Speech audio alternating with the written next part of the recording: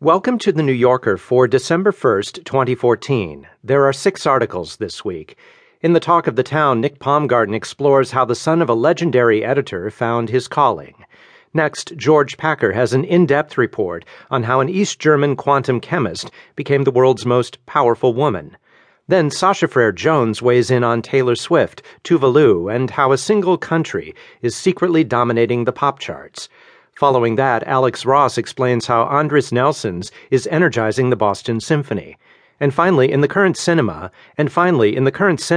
Anthony Lane reviews The Imitation Game, a historical thriller based on the life of Alan Turing, starring Benedict Cumberbatch, and the Australian horror film The Babadook.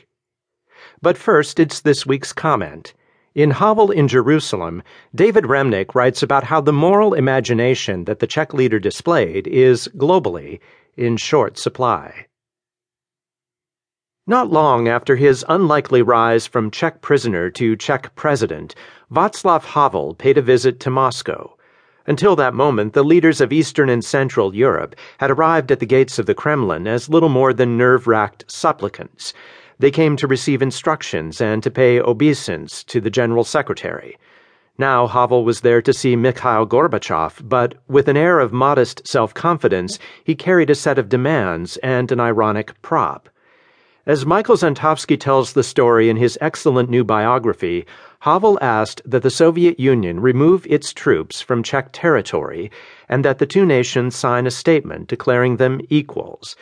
Gorbachev, who had already relinquished his imperial holdings, agreed, at which point Havel produced a peace pipe, telling Gorbachev that it had been given to him by the chief of a Native American tribe during a recent trip to the United States.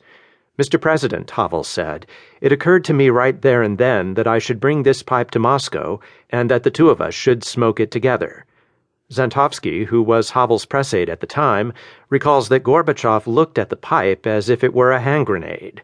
Then the Soviet leader turned to Havel and stammered, "But I don't smoke."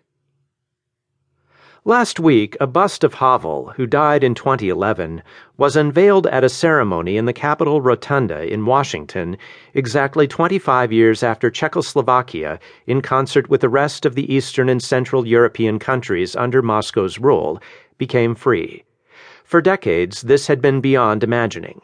The rupture, seemingly so sudden, had many underlying reasons, not least Gorbachev's realization that the imperial system was bankrupt, immoral, and without a future. But it was led and shaped by a singular politician, a playwright of the absurd, who well understood the comic improbabilities of his